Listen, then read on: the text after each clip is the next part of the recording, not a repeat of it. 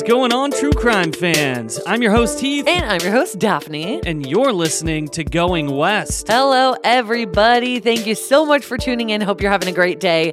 And thank you so much to Sarah and Lauren for recommending this very mysterious story that we have for you guys today. And just a little reminder, if you guys do have any case suggestions or any cases that you want us to cover, you can email us, goingwestpodcast@gmail.com.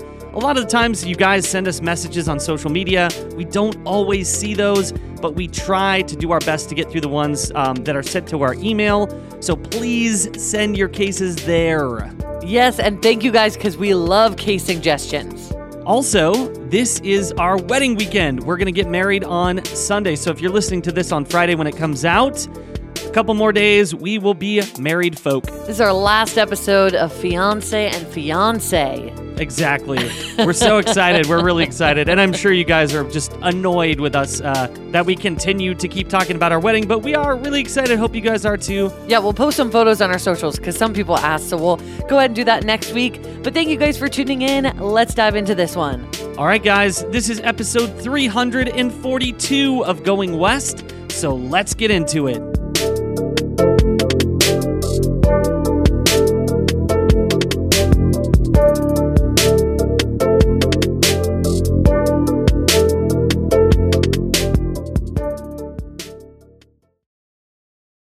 We've got a very different kind of sponsor for this episode, The Jordan Harbinger Show, a podcast you should definitely check out since you're a fan of high-quality, fascinating podcasts hosted by interesting people. The Jordan Harbinger Show covers such a wide range of topics through weekly interviews with heavy-hitting guests.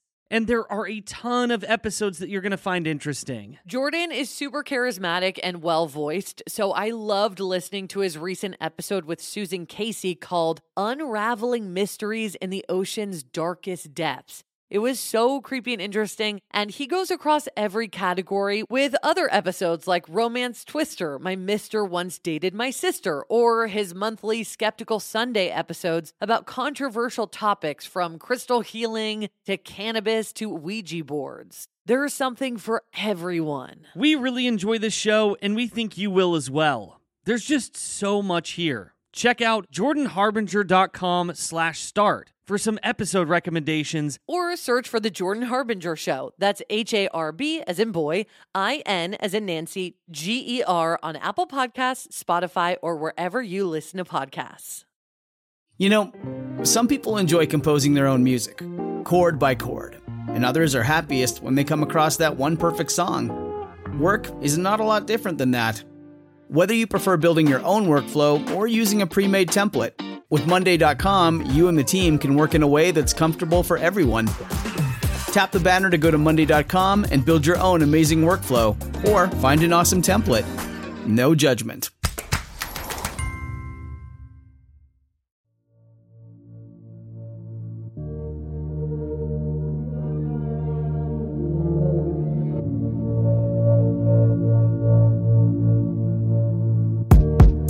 In September of 2014, a 30-year-old woman went missing from her Utah condo after a series of strange calls to 911.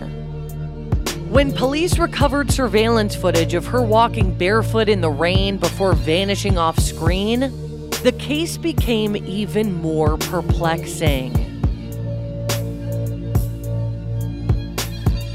This is the story of Kayelyn Louder.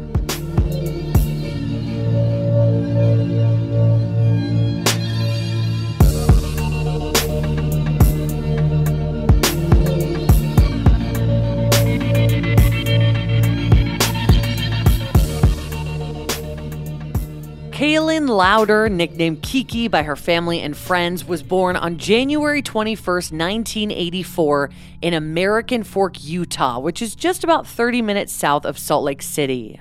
Kayelyn joined parents Susie and Jesse and was born alongside a twin brother named Colton, but the twins also had a brother named Parley and a sister named Maddie, making 4 kids altogether. The family were followers of the Mormon faith and loved attending church together. Kayelyn specifically is lovingly referred to by her family as open-minded and a friend to everyone. Her mom, Susie, recalls, quote, "It doesn't matter who you were, what you believe, or what you wear. She loves you for you. That's why she has so many different friends. She loves everybody." So Kayelyn was fun, carefree, quirky, and had the gift of being able to chat with anyone about anything. Growing up in the mountains of Utah and right by Utah Lake, she loved to spend time around animals and had a horse that she formed a very special bond with. She was also a voracious reader, and so voracious that Susie remembers that one time she had to ground her for reading just so that she would pick up something else for a bit, because that is how much she read. Her family also joked that she was so skilled and competitive at Scrabble that, quote, no one liked to play with her. So she was a very smart girl. Kayelyn graduated from Lehigh High School in Lehigh, Utah, which is just outside of American Fork, and then she went on to study at Utah State University. Wanting to put her big heart to good use, she pursued a bachelor's degree in social work, just hoping to work with children. Then Kayelyn eventually settled in Murray, Utah, which is a suburb of Salt Lake City, and there she got a black Chinese pug who she named Phyllis, which is such a funny, adorable name for a dog. It is, yeah. But she referred to her as her baby and took Phyllis everywhere with her. In 2009, the Louders suffered a tragedy that sent shockwaves through their tight-knit family. Kayelyn's twin brother Colton was reportedly suffering from an addiction to methamphetamine. And during an altercation with his uncle, who is Susie's brother Jeffrey, Colton shot Jeffrey. According to the Louder family, Colton had been struggling with his addiction for a long time, and the family was deeply concerned for him.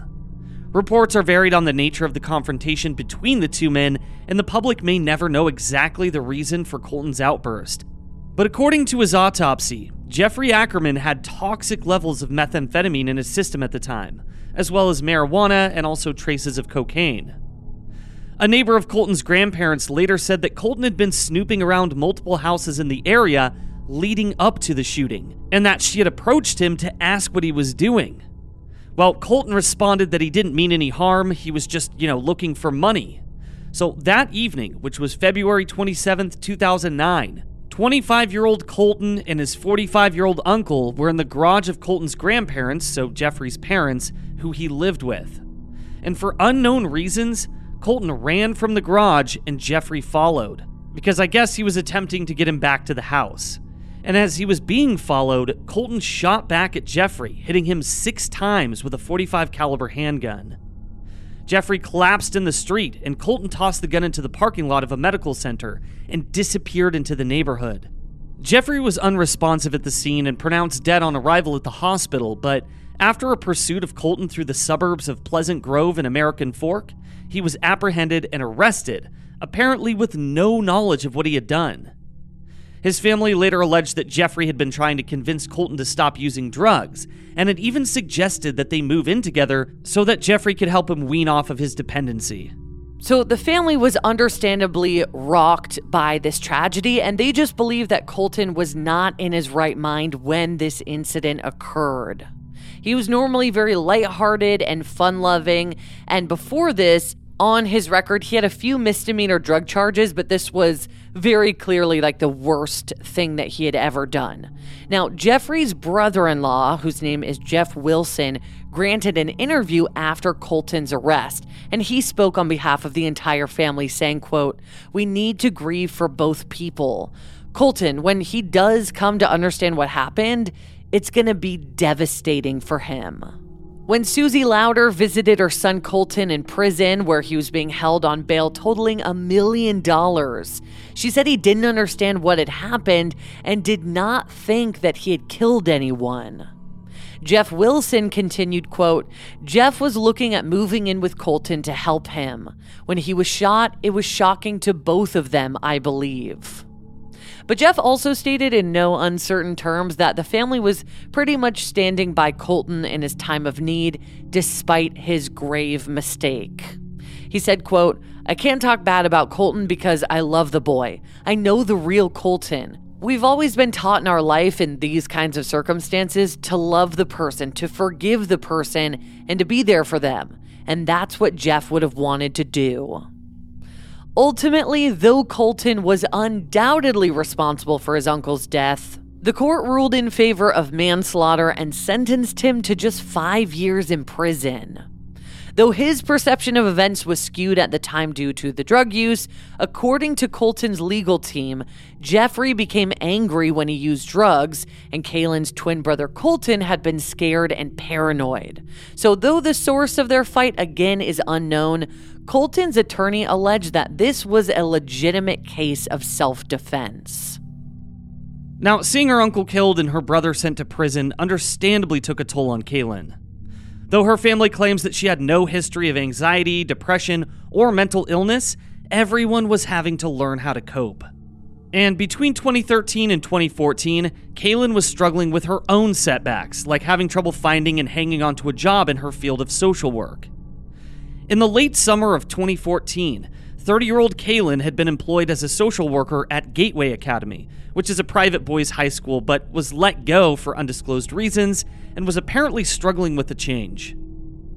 She started putting as much energy as possible into finding a new position, but wasn't really having much luck.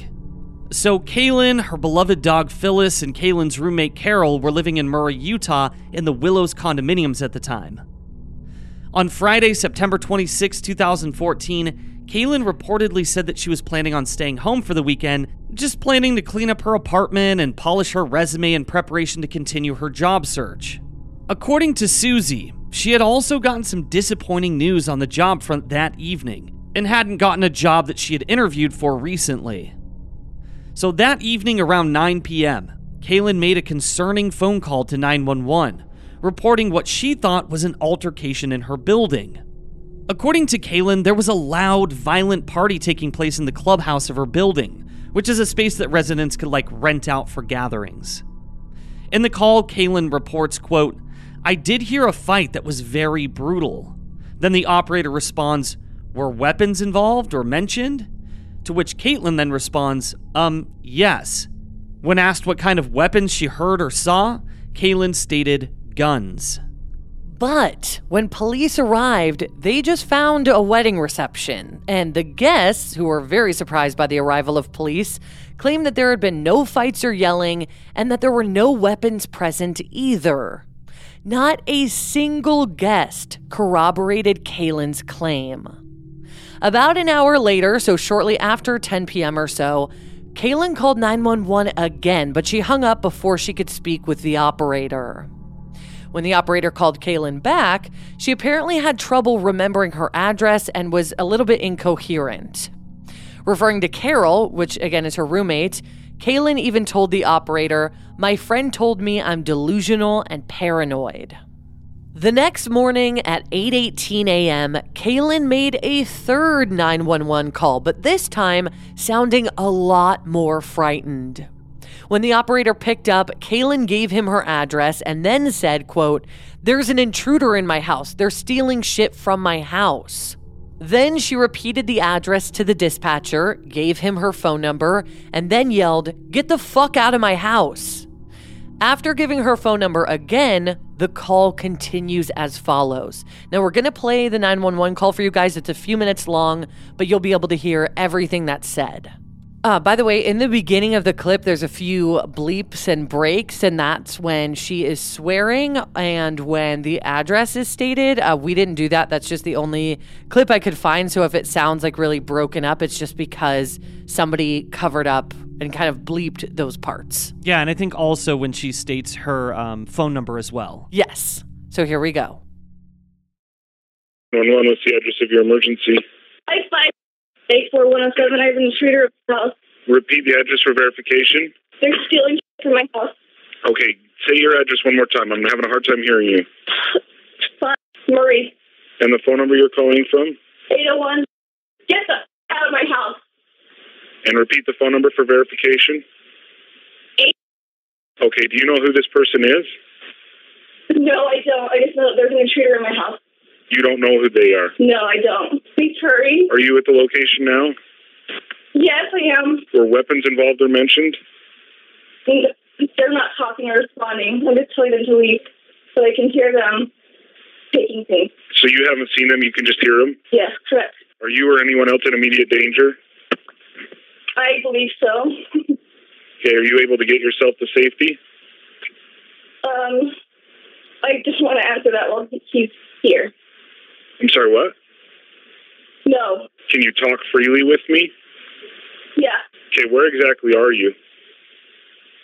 I'm in the back bedroom. Okay.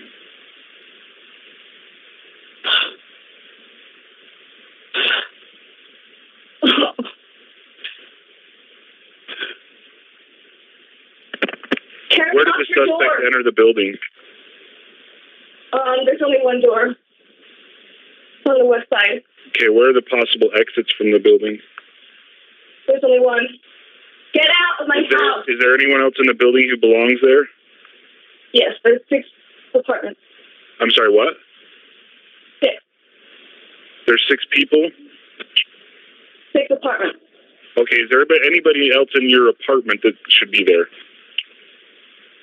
I believe she is here. I have a roommate. Where is she at? Next door to me. Okay, I'm just going to stay on the line with you until officers get there, okay? Just let me know if anything changes. What is your last name? Louder. And your first name? Kayelyn. It's what? Kayelyn. Can you still hear them? Yes. Where does it sound like they're at? The front room, near the entrance. It's a small place. Shut up. Are they saying anything? Yeah, I heard someone say, hey, go in there, so there's obviously 2 of them. Hey, Karen, lock the door. There's something going on there. Come here. Yeah. They might have left.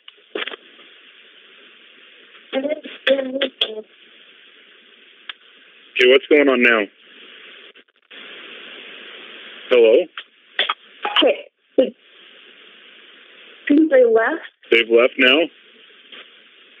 Yeah, so I'm just going to look and see if anything's been taken. Someone opened the door, and I heard them come in, so Okay. I know that Did you know where they went at all? No, don't do that, Carol. If the door's still locked, it's impossible. They must have a key or something. Because when I took the dog out, I heard people talking. And there was people last night, sitting outside the window. And so they, were scoping us out or something.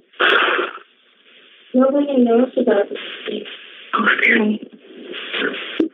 About, the fake key?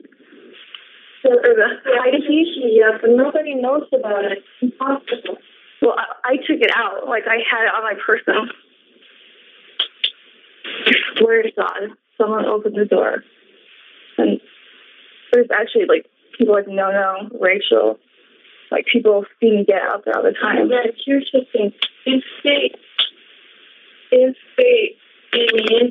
Mm-hmm. And then why is the door still locked? Well, I can't explain that, but I heard 2 people talking. Is the officer close? What was that? Is the officer close? I'm not sure where they're coming from. They're on the way. I don't know where they're coming from, though. What do you want them? What do you want from them? You don't know what's happening. Oh, the top box. Bathroom. Do what in the bathroom? We have a clock in the bathroom, so it's 6. Yeah, I don't know. But if something sticking back to the you don't have to, I have to.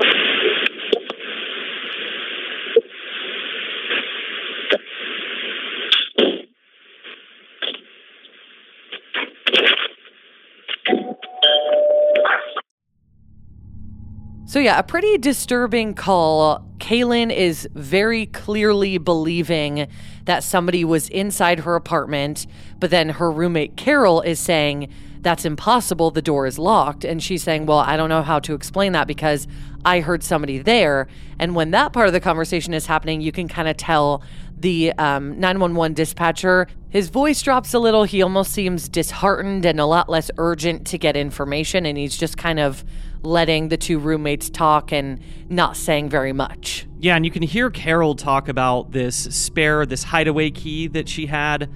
And they talk about that for a second, and she's basically explaining to Kayelyn, like, well, I don't think anybody knows where that key is, so how could they have gotten in? Right. And I mean, when police did arrive to the apartment complex, they did survey the condo as well as the entrances and the exits, and they found no sign of forced entry, and also no sign that anyone but Kayelyn or Carol were inside the apartment. The police left the scene, and by this time, Carol had gone somewhere, though it's unclear where, but it's also unclear what Kayelyn did for the next few hours. The next time Kayelyn was publicly seen was at 3:30 p.m. that afternoon in the parking lot of her apartment building. Now, it was a chilly, rainy day, and the Little Cottonwood Creek, which ran parallel to Kayelyn's apartment complex, was running high that day. In the surveillance video footage of Kayelyn pulled from the cameras in the parking lot, she can be seen emerging from the lush wooded area surrounding the creek with her dog Phyllis in her arms. Now, it may appear to be a routine bathroom break for her dog at first, but closer analysis of the video brought forth many questions. Kayelyn is clothed in just a tank top and shorts, walking barefoot on the pavement and in the dirt and brush of the wooded area behind her apartment complex. And we're going to post these videos on our socials if you guys want to go check them out. Instagram at Going West Podcast, Twitter at Going West Pod, and then we're also on Facebook. Just look up Going West. So that day, which was Saturday, September 27th, 2014, it was hovering in the low 60s Fahrenheit or around 15 degrees Celsius, not to mention the added chill of the rain. So it was pretty, I wouldn't even say it was like cold. It was just, I think the rain made it wet and a little chilly, but it's only 60 degrees Fahrenheit. It's not... Right, not terrible. Yeah, it's not like cold outside. So her being outside in a tank top and shorts, maybe she's going to be a little like, ooh, I want to put on a jacket. But it's not like, oh my God, I'm going to freeze out here. So just keep that in mind. But after Kayelyn places Phyllis on the pavement of an empty parking space and starts back toward the apartment, she can be seen turning and talking to someone in what investigators have described as an animated conversation. However, it's definitely possible that she was just talking to her dog Phyllis, which we are all guilty of. I talk to my dog Dewey all the time. And when her family was shown the footage, her brother Parley said, quote, I actually see her bending over talking to her dog Phyllis saying, come here, go outside so we can use the bathroom. But I will say on the footage, it's kind of hard to see what's going on. I mean, it's a color video. It's kind of low quality, but the picture's very clear. Like, you can see what's going on. You can see her. She's pretty much center frame of this video. So it's not like she's off in the distance and we can't see. It's pretty clearly her. You can see her holding Phyllis. You can see Phyllis on the ground. But it's hard to know really what's exactly going on. It looks like she's just taking her dog out to go to the bathroom. Yeah, it doesn't really look all that suspicious when you see the video. Like, there's nothing in the video that seems alarming to us right now. Right, exactly. Because she just emerges. Looks like she's probably kind of just talking to her dog a little bit. Her dog's just standing there. So maybe that's why she's saying, come on, go. Like, Phyllis is just standing in the parking spot. So the next and final time that Kayelyn can be seen on surveillance footage is at 5:45 p.m. that evening. So this is a little over 2 hours after the last time she was seen on footage.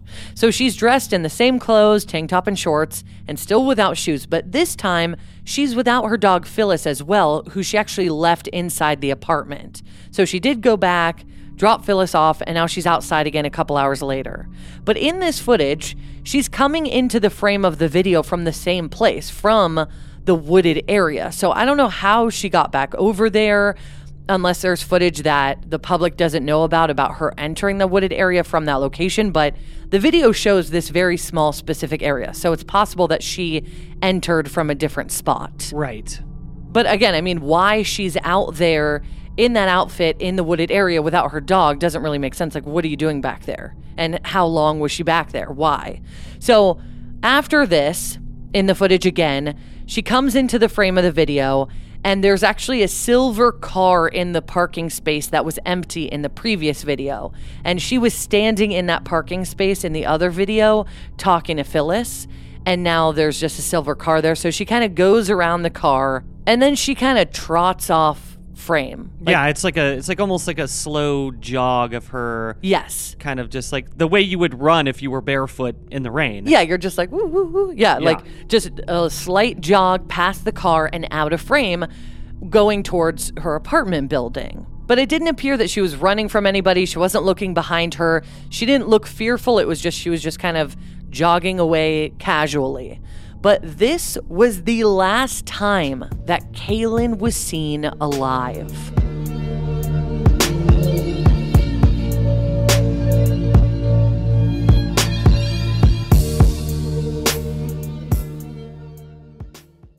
If you thought the only way to get a more defined jawline with natural-looking results was through surgery, think again.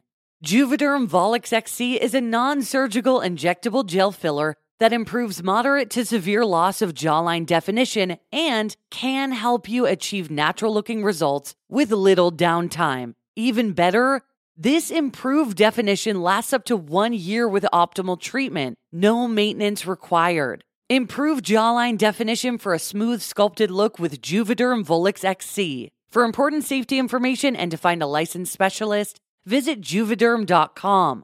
That's JUVEDERM.com. Not for people with severe allergic reactions, allergies to lidocaine, or the proteins used in Juvederm. Common side effects include injection site redness, swelling, pain, tenderness, firmness, lumps, bumps, bruising, discoloration, or itching. There's a risk of unintentional injection into a blood vessel, which can cause vision abnormalities, blindness, stroke, temporary scabs, or scarring. Talk to a licensed specialist to find out if it's right for you. If you're looking for plump lips that last, you need to know about Juvederm lip fillers. With Juvederm Volbella XC and Juvederm Ultra XC, your lip look, whether it's subtle or bold, can last up to 1 full year with optimal treatment and no additional maintenance. Find a licensed specialist and see if it's right for you at juvederm.com today. That's JUVEDERM.com. Add fullness to lips in adults over 21 with Juvederm Volbella XC or Juvederm Ultra XC. Do not use if you have severe allergies or a history of severe allergic reactions, or if you are allergic to lidocaine or the proteins used in Juvederm. Tell your doctor if you have a history of scarring or taking medications that decrease the body's immune response or that can prolong bleeding. Common side effects include injection site redness, swelling, pain, tenderness, firmness, lumps, bumps, bruising, discoloration, or itching. As with all fillers, there's a rare risk of unintentional injection into a blood vessel, which can cause vision abnormalities, blindness, stroke, temporary scabs, or scarring. For full important safety information, just visit juvederm.com. We know you guys love a good mystery, especially one with twists and turns. Am I right? This is why you guys are going to love June's journey. Step into the role of June Parker while she tries to uncover the mystery of her sister's murder in the roaring 1920s. In this hidden object mystery game, put your detective skills to the test. While you're on this quest to uncover a scandalous hidden family secret, you can customize your very own luxurious estate island and let your imagination run wild. Daphne and I actually love to play this game together because you can chat with and play with or against other players by joining a detective club. You'll even get the chance to play in a detective league to put your skills to the test. It is truly so much fun. You guys are going to love it. So what do you think? Can you crack the case? Download June's Journey for free today on iOS and Android. Heath and I are major sufferers of seasonal allergies. They are the worst. It can even be difficult to host this show when our noses are all clogged up. We have tried brand after brand, but luckily, for those of us who live with symptoms of allergies, we can live Claritin Clear with Claritin D. And big shout out to Claritin for supporting this show and providing us with samples. Designed for serious allergy sufferers, Claritin D has 2 powerful ingredients in just 1 pill that relieve your allergy symptoms and decongest your nose so that you can breathe better. I feel like I sneeze all day long. I always have an itchy face. But now I can actually go outside in the grass and not have a sneeze attack or be stuffed up thanks to Claritin D. Are you ready to live as if you don't have allergies? It's time to live Claritin Clear. Fast and powerful relief is just a quick trip away. Find Claritin D at the pharmacy counter. Ask for Claritin D at your local pharmacy counter. You don't even need a prescription. Go to Claritin.com right now for a discount so that you can live Claritin Clear. Use as directed. As true crime listeners, you're aware of the dangers out there in the world. So why not keep your home as safe and secure as possible? Daphne and I do this by using Simply Safe. For award-winning security and peace of mind wherever your summer plans take you. When we get ready for our summer trips this year, I will feel so much better about leaving the house knowing that Simply Safe has our back, just freeing me from my constant anxieties. And also, something I love is that their system blankets your entire home in protection, from break-ins to fires to floods.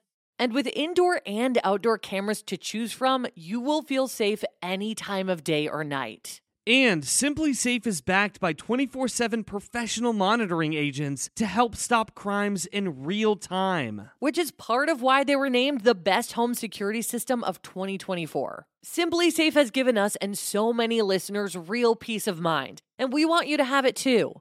Right now, get 20% off of any new Simply Safe system with Fast Protect monitoring at simplysafe.com/goingwest. There's no safe like Simply Safe.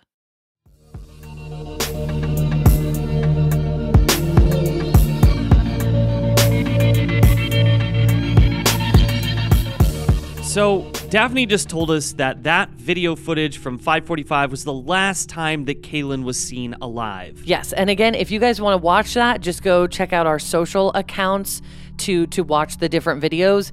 But if you can't see it, I think we pretty much described what it looks like. If you're in the car and you can't look at it right now, you could always just go check them out later. So, according to Susie, who again is Kaylin's mom, she and her daughter talked nearly every day. That Saturday morning, she and Kayelyn chatted for a few minutes on the phone until the call dropped due to poor reception.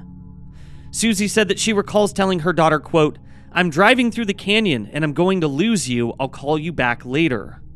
But calls to Kayelyn later that day and also the following day, which was Sunday, September 28th, went unanswered. By Monday, Susie was growing worried when neither she nor Kaylin's dad, Jesse, had heard from their daughter. Then on Tuesday, Kaylin's roommate Carol called Susie, worried since she hadn't seen her at their shared apartment.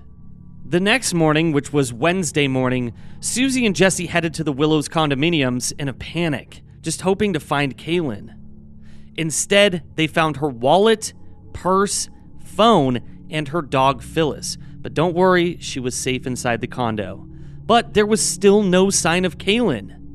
So Jesse called the police right away to report Kayelyn missing. But aside from what was left behind in her apartment, there was no sign of her. Police combed surveillance footage from the building, finding only the footage of her appearing to talk to her dog at 3:30 p.m. and then trotting out of the frame at 5:45 p.m. for the last time.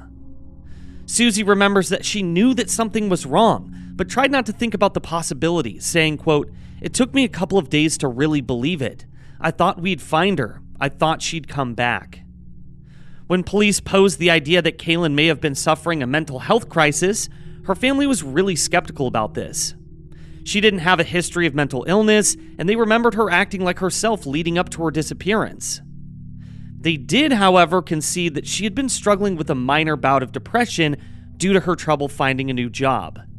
And the 911 calls did kind of seem to give credence to the theory that she was experiencing paranoid delusions, but her family admitted that it was odd and out of character for her to go out in the rain without proper footwear, clothing, or an umbrella, but they didn't really think that she was having any sort of mental health crisis. Right, because a big reason why we brought up her brother earlier is because of what happened and his lack of memory for that. But also we have to remember he was addicted to methamphetamine. So I think that was maybe more of a drug-related situation and not necessarily a mental health-related situation.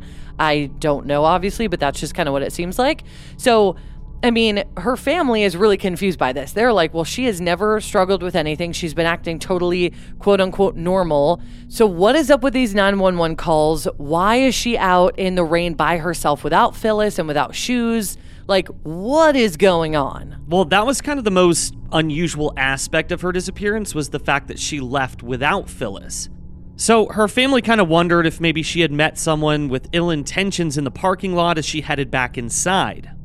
Her sister Maddie said, quote, "The only thing that we can think is that she ran out to maybe meet somebody or ran to another person's condo.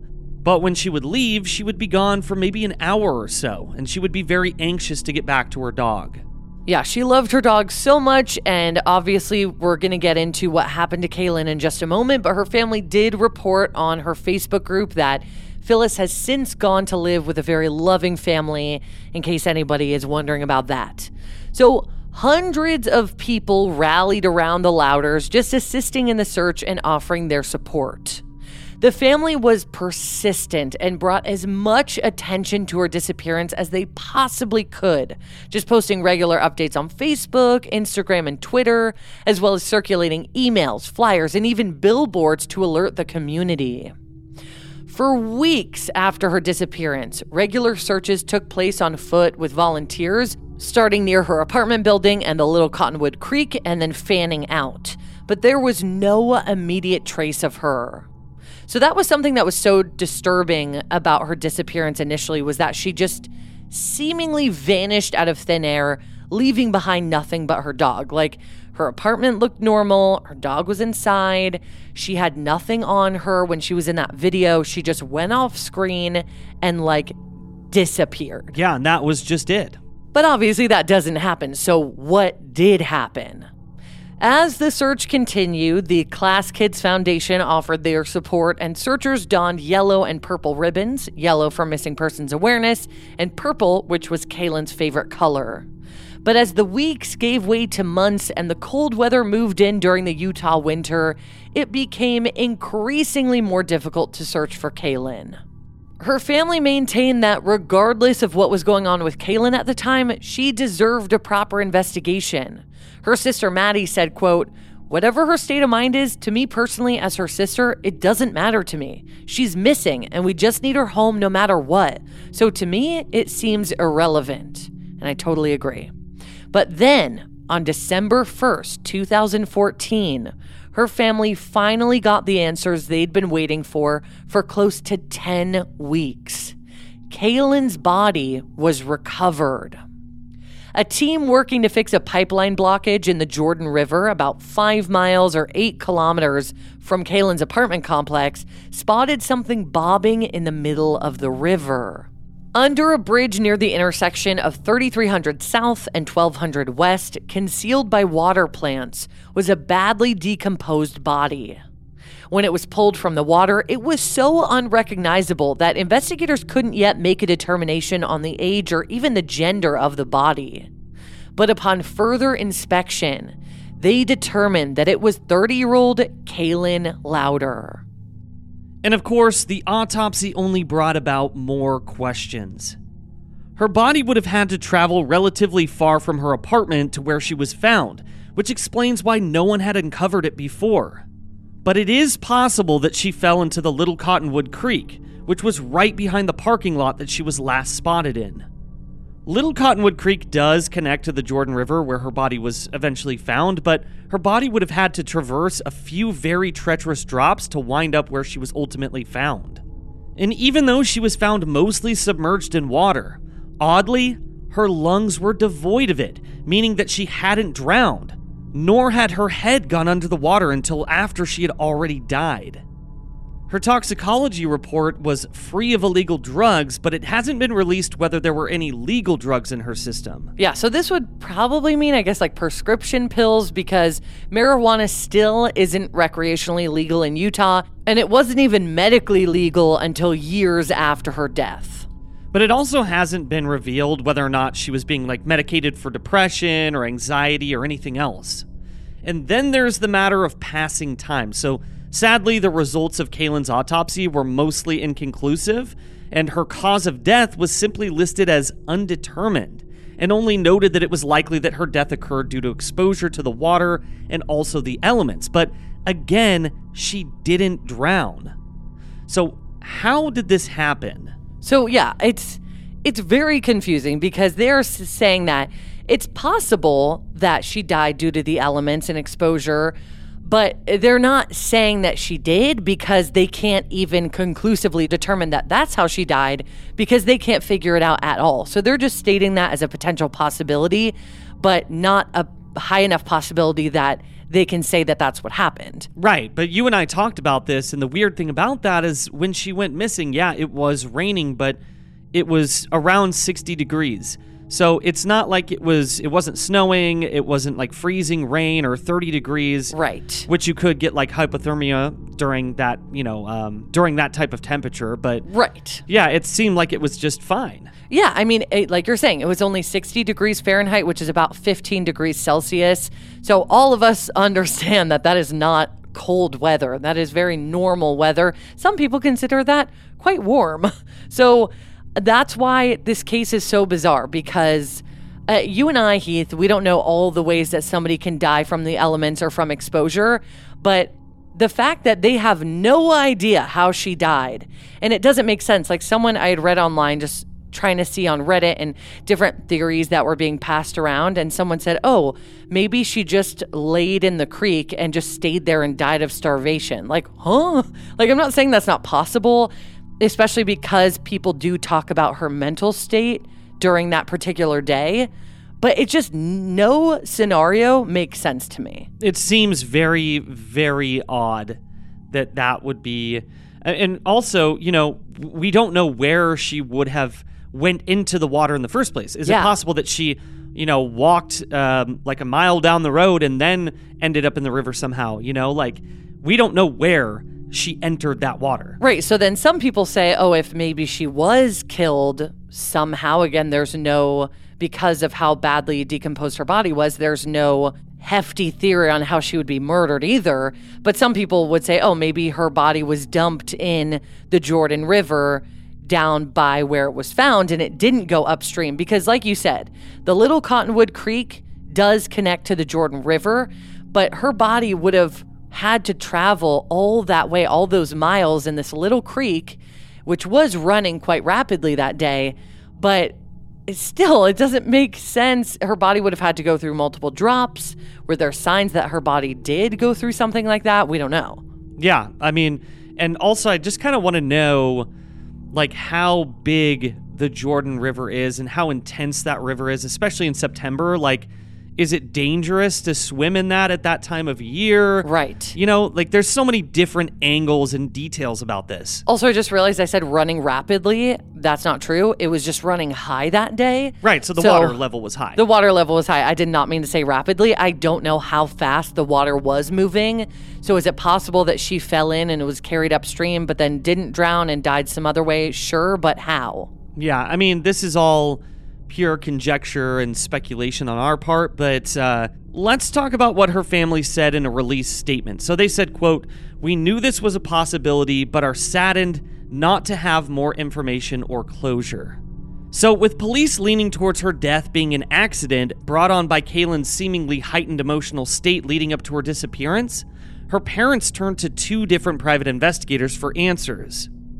One of them, Alan Robbins, said, quote, "I'm sure there's several places where it can be missed easily.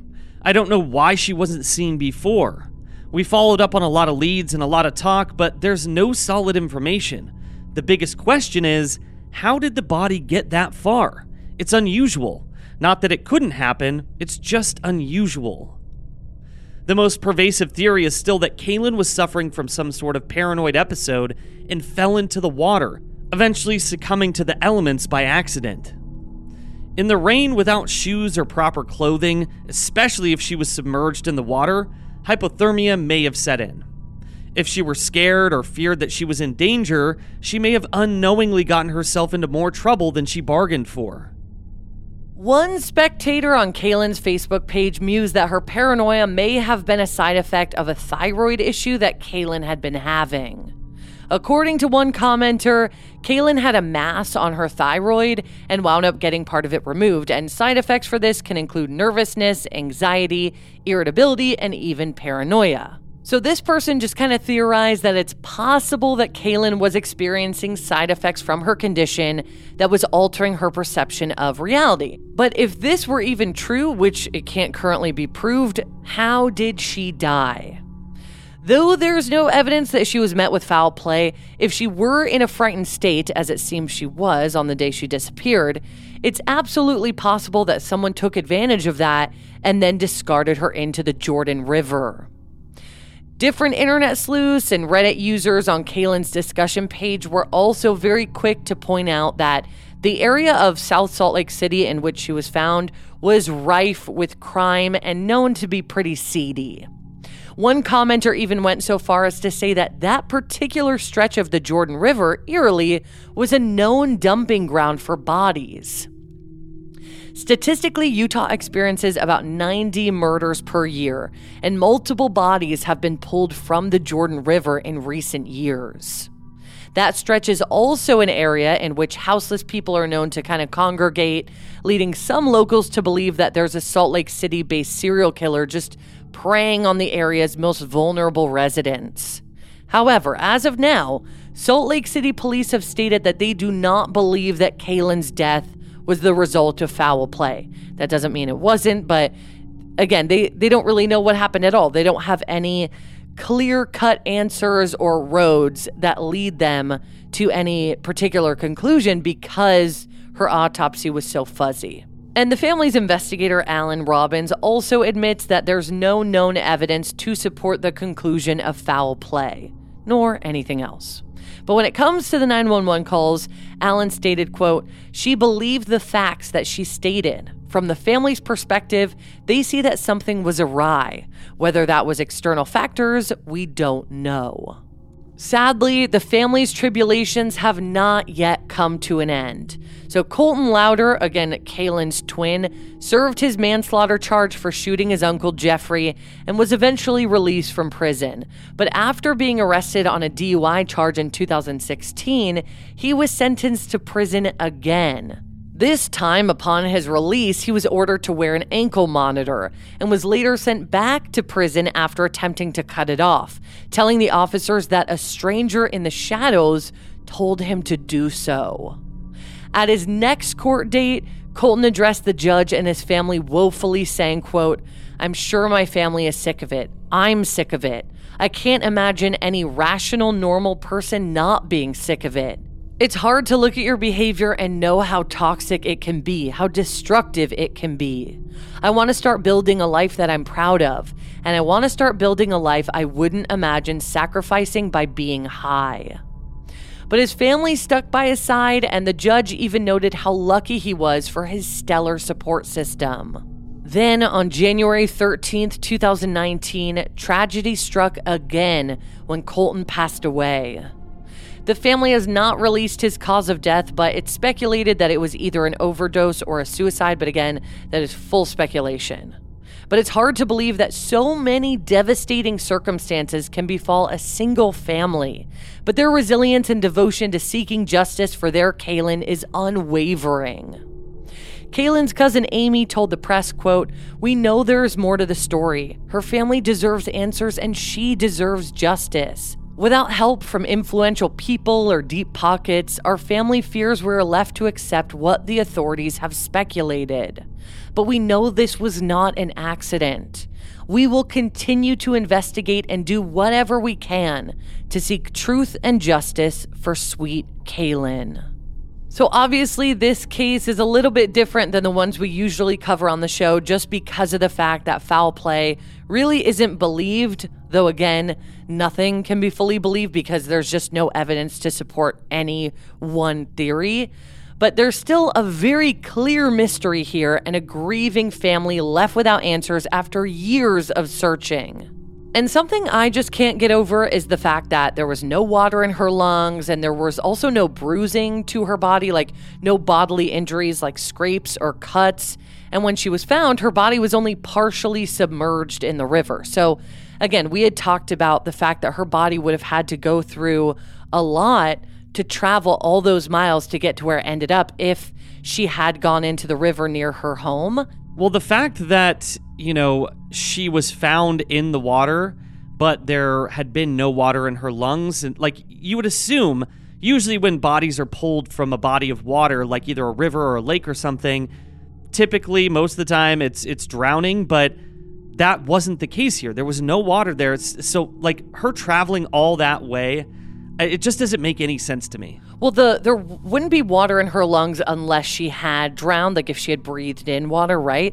So if it's just traveling along the river and down the river, water wouldn't just go into her lungs necessarily, which is how they know that she didn't drown, because there was no water there. But a lot of the times, obviously, when bodies are dumped into water, as we know, they are killed and then they're put in water as a way of, hiding them. But also it makes it really hard because she wasn't found until December, so that's months of decomposition, which really, really did not help the medical examiner. It's such a shame. And also another strange thing is that although many pointed out that it seemed like she was paranoid or maybe even undiagnosed schizophrenic, but she had never shown any signs of any kind of mental illness before around the day that she likely died. And many have also pointed out that it's incredibly uncommon for schizophrenia to develop in someone older than 30.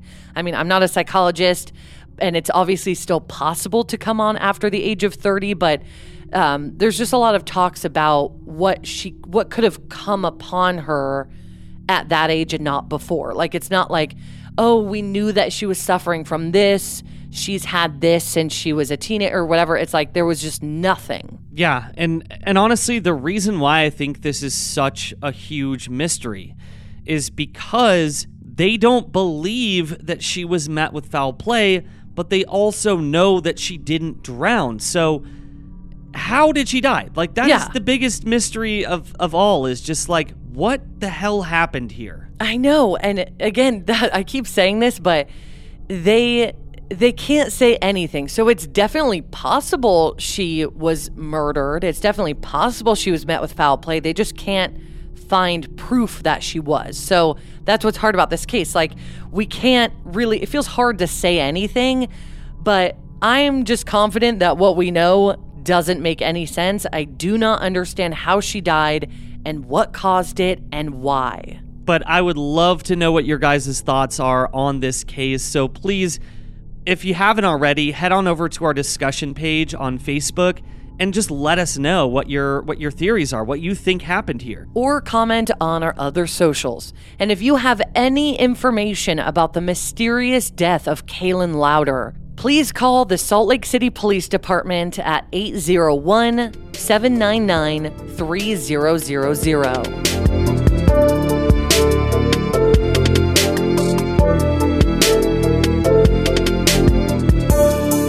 Thank you so much, everybody, for listening to this episode of Going West. Yes, thank you guys so much for listening to this episode. And on Friday, we'll have Tuesday, right? Tuesday after the wedding. Yeah, after the wedding. Tuesday, we'll have an all-new case for you guys to dive into. Indeed.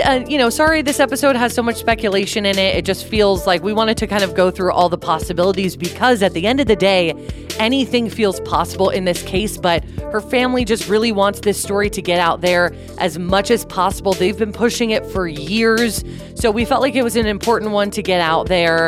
And I think any kind of thoughts or theorizing can be helpful. So please don't forget to share this episode, and thank you so much for listening to it. And also, again, if you want to see photos and also the surveillance video from this case, head on over to our socials. Again, we are on Instagram at Going West Podcast, Twitter at Going West Pod, and we're also on Facebook. All right, guys, for the last time as an unmarried couple, don't be a stranger.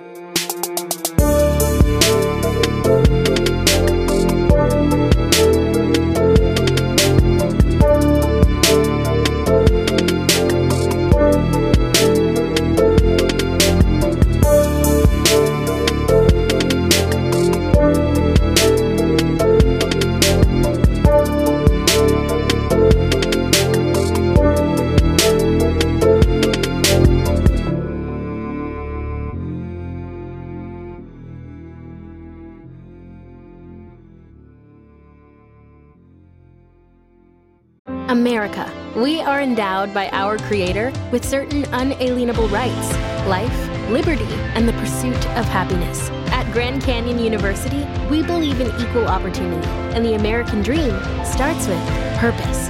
By honoring your career calling, you impact your family, your friends, and your community. The pursuit to serve others is yours. Find your purpose at Grand Canyon University. Private, Christian, affordable. Visit gcu.edu.